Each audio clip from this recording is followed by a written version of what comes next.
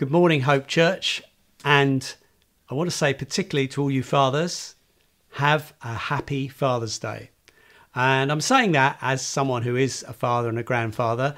And I know that that is a joy and there's many blessings, but it's also sometimes quite a responsibility and it has some weight to it, the role of being a father. So I just want to spend a few moments praying for all the fathers listening this morning.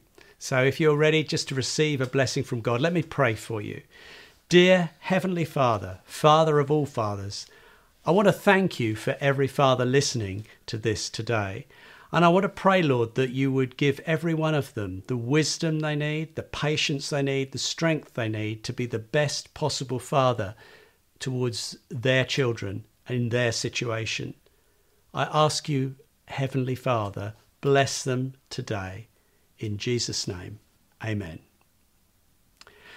Well, what I'm going to talk about today has a little link in my mind anyway, because I am a bit of a spiritual father. I've been around for a while and I've been a Christian leader for probably over 40 years. So what I'm saying today is rooted a bit in the experience as well as the Word of God. So I hope you'll receive it in that way as a sort of fatherly word, or there's that element to it. So I trust that God will speak to you and bless you out of what we're going to talk about today. We're going to talk about the next in our series, the Spirit-Filled Church, and the title is God Speaks Today. And I think that's exciting. I think it's real. I can say from personal experience, God does speak today. He speaks to us in many ways, and I'll be touching on those as we go through this morning. He will speak to you, and he will speak through you to others. We're going to use a few scriptures in 1 Corinthians 14 to set the scene as we get into this. And this is an interesting chapter which talks about a lot about speech. It talks particularly about prophecy and the gift of tongues. But we're going to focus on prophecy. But I would like to give you a few verses. They'll come up because it's a little bit skipping through the chapter. So we'll start off with the first 5 verses. Paul writes, "Follow the way of love and eagerly desire gifts of the Spirit, especially prophecy. For anyone who speaks in a tongue does not speak to people but to God. Indeed, no one understands them. They utter mysteries by the Spirit. But the one who prophesies speaks to people for their strengthening, encouraging and comfort. Anyone who speaks in a tongue edifies themselves, but the one who prophesies edifies the church. I would like every one of you to speak in tongues, but I would rather have you prophesy. The one who prophesies is greater than the one who speaks in tongues, unless someone interprets, so that the church may be edified." Then later in the chapter, he's writing about prophecy in the church. "If an unbeliever or an inquirer comes in while everyone is prophesying, they are convicted of sin and brought under judgment by all, as the secrets of their heart are laid bare. So they will fall down and worship God, exclaiming, 'God is really among you.' He goes on with more instructions. 2 or 3 prophets should speak. The others should weigh carefully what is said. And if a revelation comes to someone who's sitting down, the first speaker should stop. For you can all prophesy in turn, that everyone might be instructed and encouraged. The spirit of prophets are subject to the control of prophets." And finally, at the end of the chapter, "Therefore, my brothers and sisters, be eager to prophesy and do not forbid speaking in tongues." Well, there's quite a lot on prophecy. And I think we're going to learn quite a bit from that this morning. I want to speak to you with 3 points, 3 headings. I want to talk about God speaks today, God speaks to you. So we're going to start off with God speaks. The one true living God is a God who speaks. And I think we need to realize if God made us and we can speak and we can communicate, it is obviously logically true that he must be a God who can communicate and speak. It is not difficult for him to show us things, to reveal things to us, but also to communicate clearly with us. He understands words. He is a speaking God. When you read through the Bible, there's a lot about God speaking. Genesis 1, creation. It's all about God speaking. Let there be, and things were created. Then you find God speaking to Adam and Eve, to Noah, to Abraham, and he doesn't stop all through the Bible. And then prophets thunder out messages to the Old Testament people of God, Israel, and they usually start with, "Thus says the Lord." Basically, this is God speaking to you. In Hebrews, in the New Testament, chapter 1, verses 1 and 2, it says, God has spoken in many and various ways in the past. But then it adds, but in these last days, he has spoken powerfully through his Son, Jesus Christ. So God not only continues to speak, but it's almost he's ramped it up, if you like, as we come into the New Testament, the New Covenant. And we can observe that. We see in Acts on the day of Pentecost that a big feature of what happens when the Holy Spirit comes on people is they speak out. They speak out truths about God. They're bold in their preaching. They speak in tongues. They prophesy. And it's all modelled all through Acts. You'll find all sorts of people prophesying. We begin to find people prophesying who we wouldn't perhaps have anticipated. We might have expected it from the 12 who were with Jesus and the leading figures, but you'll find other people named, people who, like Agabus, who's he? But he's a prophet, and others as well. And even some who are not named, men and women, are shown prophesying and bringing prophetic words throughout the New Testament. And there's a lot of teaching on prophecy. We've just read some in 1 Corinthians 14. It's there because we need it, because prophecy is happening in our day and age. And in the last book of the Bible, Revelation, we read this, Revelation 2, verse 7, whoever has ears, let them hear what the Spirit says to the churches. The Spirit is still speaking to the churches. God's Spirit is still speaking to the churches throughout our time, the church age. Actually, when we look carefully at the Bible, right through, if God is not speaking, or apparently not speaking, that's usually a bad sign. There's one very clear example, 1 Samuel chapter 3, when Israel was in a terrible state of decline, and it says the word of the Lord was rare in those days. Now, actually, I don't think God stops speaking. It's more like we stop hearing, and people become sinful or selfish or rebellious, and their ears aren't tuned to God, because sin does that. It makes us deaf to God. It tends to turn us away from God. Our rebellion, the things we do wrong, we turn our back on God and we no longer hear him. We become, in a way, spiritually deaf. But through God's mercy, there is always an opportunity to turn back to him. There was in the days that I've referred to in 1 Samuel. But there is for us. You may be a person who feels like, I don't think God speaks to me. Now, you may feel that because you're not sure you even know him, or you may, as a follower of Jesus, feel it. Can I encourage you gently and lovingly, think about, am I listening? Am I really seeking God?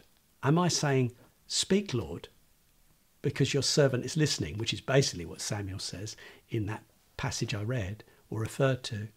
Are you open-hearted to it? Are you saying, Lord, I believe you do speak. I want to hear you. Because that's the real key issue. In a sense, repentance and faith are fundamental to so much of the Christian life. They're how we start.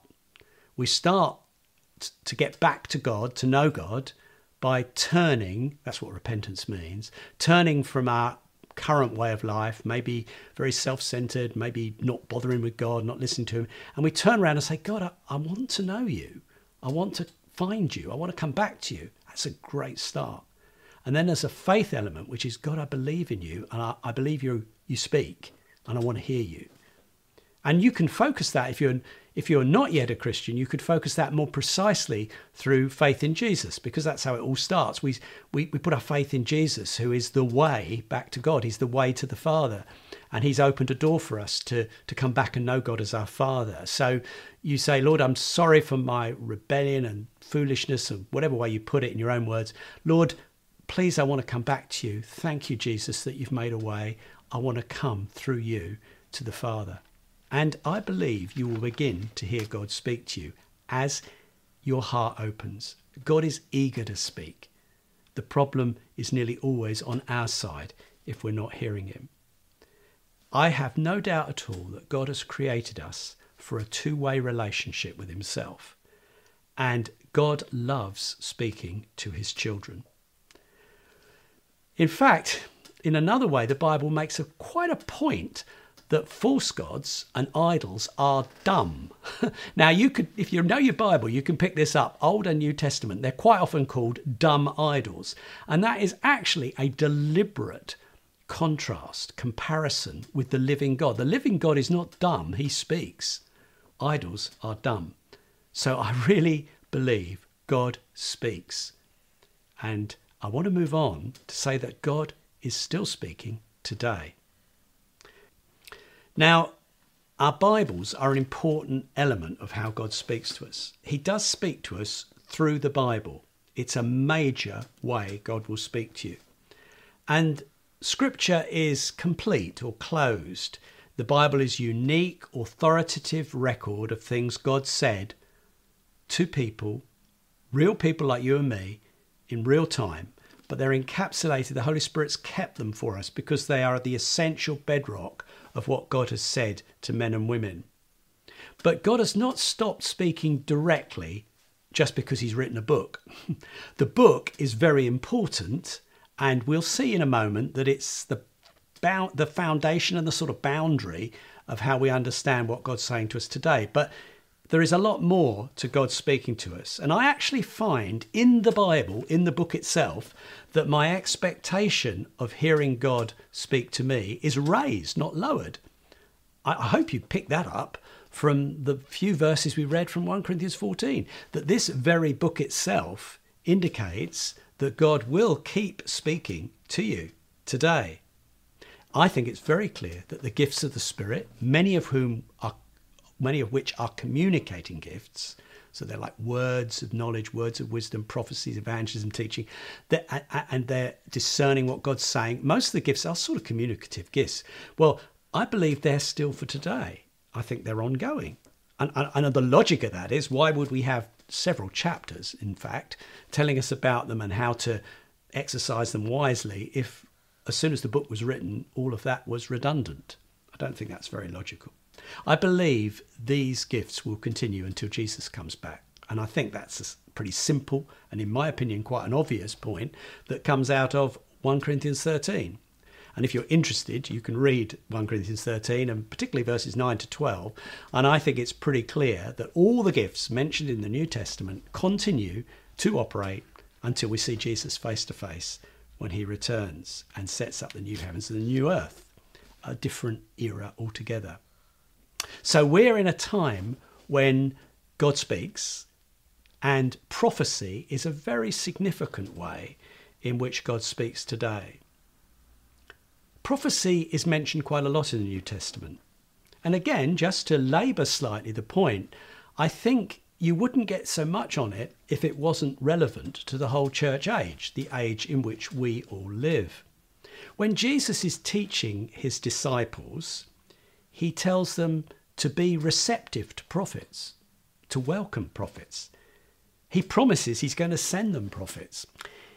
He actually warns them to beware of false prophets and watch out for false prophets. Now, that's an interesting warning, because if Jesus is introducing an era when prophecy stopped, that's a strange thing to warn his followers about. But also, it's a little bit of a logical point again. If you're warned about something false, there must be the genuine. And that's evidence that there is genuine prophecy.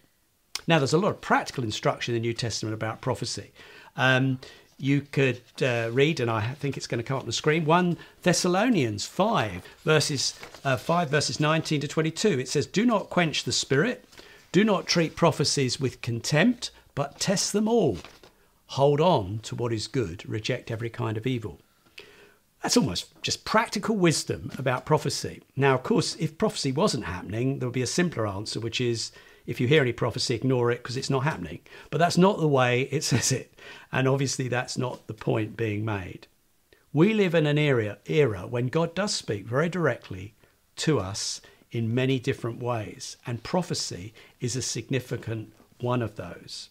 So there is, again, no doubt in my mind, and I think if you read the Bible with an open heart and open mind, you'd agree, there's no doubt that we should be expecting to hear sometimes direct words from God. And that prophecy, which we'll again talk about in a little more detail in the last point, is one of those major ways. Clearly, the New Testament regards prophecy as the normal part of life in a spirit-filled church. A spirit-filled church will expect to have prophetic words, spoken to it and between the members in the church, serving one another in that way, rather like we've read in 1 Corinthians 14. So let's move on to the third area. God speaks to you. God speaks today. God speaks to you. It's quite exciting. I hope you get something of that as we talk. Now, I must say and emphasize that the main way God speaks to you is still the Bible. That's the main way. But he will speak to you through the Bible. Not just some sort of intellectual exercise, you study it and you understand it like as though you're studying some academic subject. That's not how it is to be. When you read the Bible, read it with an open heart, open mind, prayerfully. Lord, speak to me. I'm listening. And I believe you'll find God does. He does all the time. I mean, honestly, over my many years as a Christian, I would say thousands, without exaggeration, thousands of times, God has spoken to me just what I needed to hear from the Bible. It might have been in a difficult time, or it might have been in an exciting but uncertain time or whatever. And a passage has just come alive and oh, wow. There are other things when I was struggling with something and I wasn't actually looking particularly for a word from God, but as I read the Bible, something really hit me and actually convicted me of sin. And God said, now this is about you. You do that. Now see how the person or the situation is put right and do it. And I just like undone by it. To be honest, God all the time, I can't exaggerate that, is speaking to me from the Bible. And it's not just me, you as well. Now, obviously, ideally, you read it. Get a written version on tablet, book, whatever it is, and read it and pray. But it's not just reading it. Listen to it. Listen to it being preached. Listen to it being taught. But maybe just listen to it. I don't know if you can get CDs or downloads and just listen to the Bible and let God speak to you out of it. He will. Now, there are things to be careful of, that you don't just go off at a tangent. You need to be wise and think, am I misusing that? And we'll talk a little bit about that in a minute, because we need just to be balanced with other people's wisdom sometimes, that we don't just pick things up to please ourselves. Sure, there are dangers. There are dangers in everything in life. Life's full of risk. But in the end, God will speak through the Bible to you, and I would argue daily, or nearly daily. So please be open to that and give it full attention. But the Bible is not the only way God speaks to us. And from my experience, I would quickly list other things. I think God whispers to me in my heart, in my conscience. Now, as you grow as a Christian and as you go on being filled with the Spirit, and you don't have to be old for this, by the way, but you do have to be serious in your Christian faith. And serious, like we've said all morning, really, serious that you're listening to God.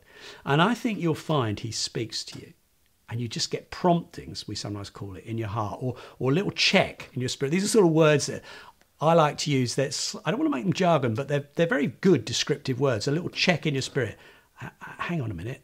Should I be doing that? Or a prompting. They're like whispers, and I think you can listen for those. I think God can speak to you through circumstances. I would call it providential circumstances. Not absolutely everything. And you don't run your life by providence. Like, oh, that turned up, so it must be right. It's not as simple as that. But there are things where God, if you're listening and tuned in, will speak to you out of quite small or normal things that just catch your attention. Listen for it. And then I think sometimes you can really find God speaks to you through creation. Honestly, you're out there looking at the beauties of creation or something quite awesome, and you feel, God's speaking to me. And maybe you turn it to worship or praise. But more specifically, God will also speak to you with what I would call now words. Clear communication, graspable communication that you need to hear. Now, it's always, all of these things are subject to the word of God we've talked about. So, you're not going to feel a prompting in your spirit to go and rob a bank. You're not going to feel that there's a now word that you should divorce your wife and go off another woman. These things are subject to the basics of God's word. That's the warning and a little bit of negative challenge. But laying that aside, there's so much good, positive stuff that God is saying to you daily. I do hope and pray you hear his voice more and more. Now, the New Testament teaches us to expect these now words, to expect words that come to us from one another in the body of Christ, one to another, to expect to hear from God. I mean, the words, we've read them in 1 Corinthians 14, eagerly desire prophecy, be eager to prophesy. I mean, it's quite exciting. It's basically saying this is something, be on the front foot. And Paul says, I want you all to prophesy. I mean, he's really emphasizing this is a tool for building the church. This is a tool for keeping God's people on course. This is a way God will speak to you. So let's briefly say, what is prophecy? Well, here's a great little definition by Michael Green, a good godly man who wrote lots of commentaries. But this is a very simple and good definition. He wrote, and this is about prophecy, it's a word from the Lord through a member of his body, inspired by his spirit, given to build up the rest of the body. So that's a good definition, in my opinion, of what the Bible's talking about with prophecy. In my words, just a simple little two-liner, which I think will again go up on the screen. Remember, the Bible is the word of God. A prophecy is a word from God. And that second one is subject to the first one. The word of God is in another class to just the daily word now for you, which is a word from God. That isn't to despise either, but it is to keep them in balance. But listen for those words from God that will come for your strengthening, for your comfort, for your encouragement, and even sometimes for your direction. Yes, I do believe God guides us sometimes with prophetic words. Now, we always need to be a little cautious about words that predict the future. I do believe we have words that predict the future. We can see them in the New Testament. A famine's coming, and there's a warning about it. But it's interesting how we're meant to respond to words that might be a bit predictive or a bit directional. I very clearly believe that how we're supposed to respond is to be provoked to faith, to prayer, and to action. This is not fortune telling. So if you had a prophetic word over you that you were going to be a church leader, I've heard of people with that quite often. I mean, you just need to weigh it a bit. But if you're happy that it's valid, what should your reaction be? Well, it is not to sit round with your arms folded, waiting for someone to make you a church leader. Your response to that word should be faith about how you're going to behave, how you're going to live. You're going to line your life up to the character required of a church leader. You maybe do a bit of study to get yourself ready. You look for opportunities to serve the church, to be available, maybe for quite mundane jobs. You don't go around with your chest out saying, I'm going to be a church leader. God's told me. Please all recognize that. It's something for your own personal faith, prayer, and action with humility. And that's how it works. And actually, technically, I believe you could miss it if you don't treat it seriously. There are prophetic words in the Bible. God told the children of Israel that they were to come out of Egypt to go into the promised land. And that did not happen for the first generation because they blew it. They did not respond in faith and obedience to the word. So there's a sort of conditional element to it. As I said, it is not fortune telling. So let's be clear about that. But it's exciting if we respond the right way. And I would say if prophecy is, which I believe it is, God communicating with us, it will generally be understandable. If it's bizarre and wacky and a complete mystery, it may not be wrong, because there's a few things like that in the Bible, but I'd be slightly questioning personally, because God can make clear what he wants to say, and God can be a very clear communicator, though there are mystery elements to it. But what we need is help sometimes to interpret and apply prophetic words. Get it right for us and work out, what do I do? And that's where we need each other as well in the body of Christ. That's what it's all about. It's not Lone Ranger stuff. It's not me on my own with my secret little word clinging on to it. I'm going to be a leader one day. I'm not telling anybody else. No. If you have a word, you share it and other people help you interpret it and apply it.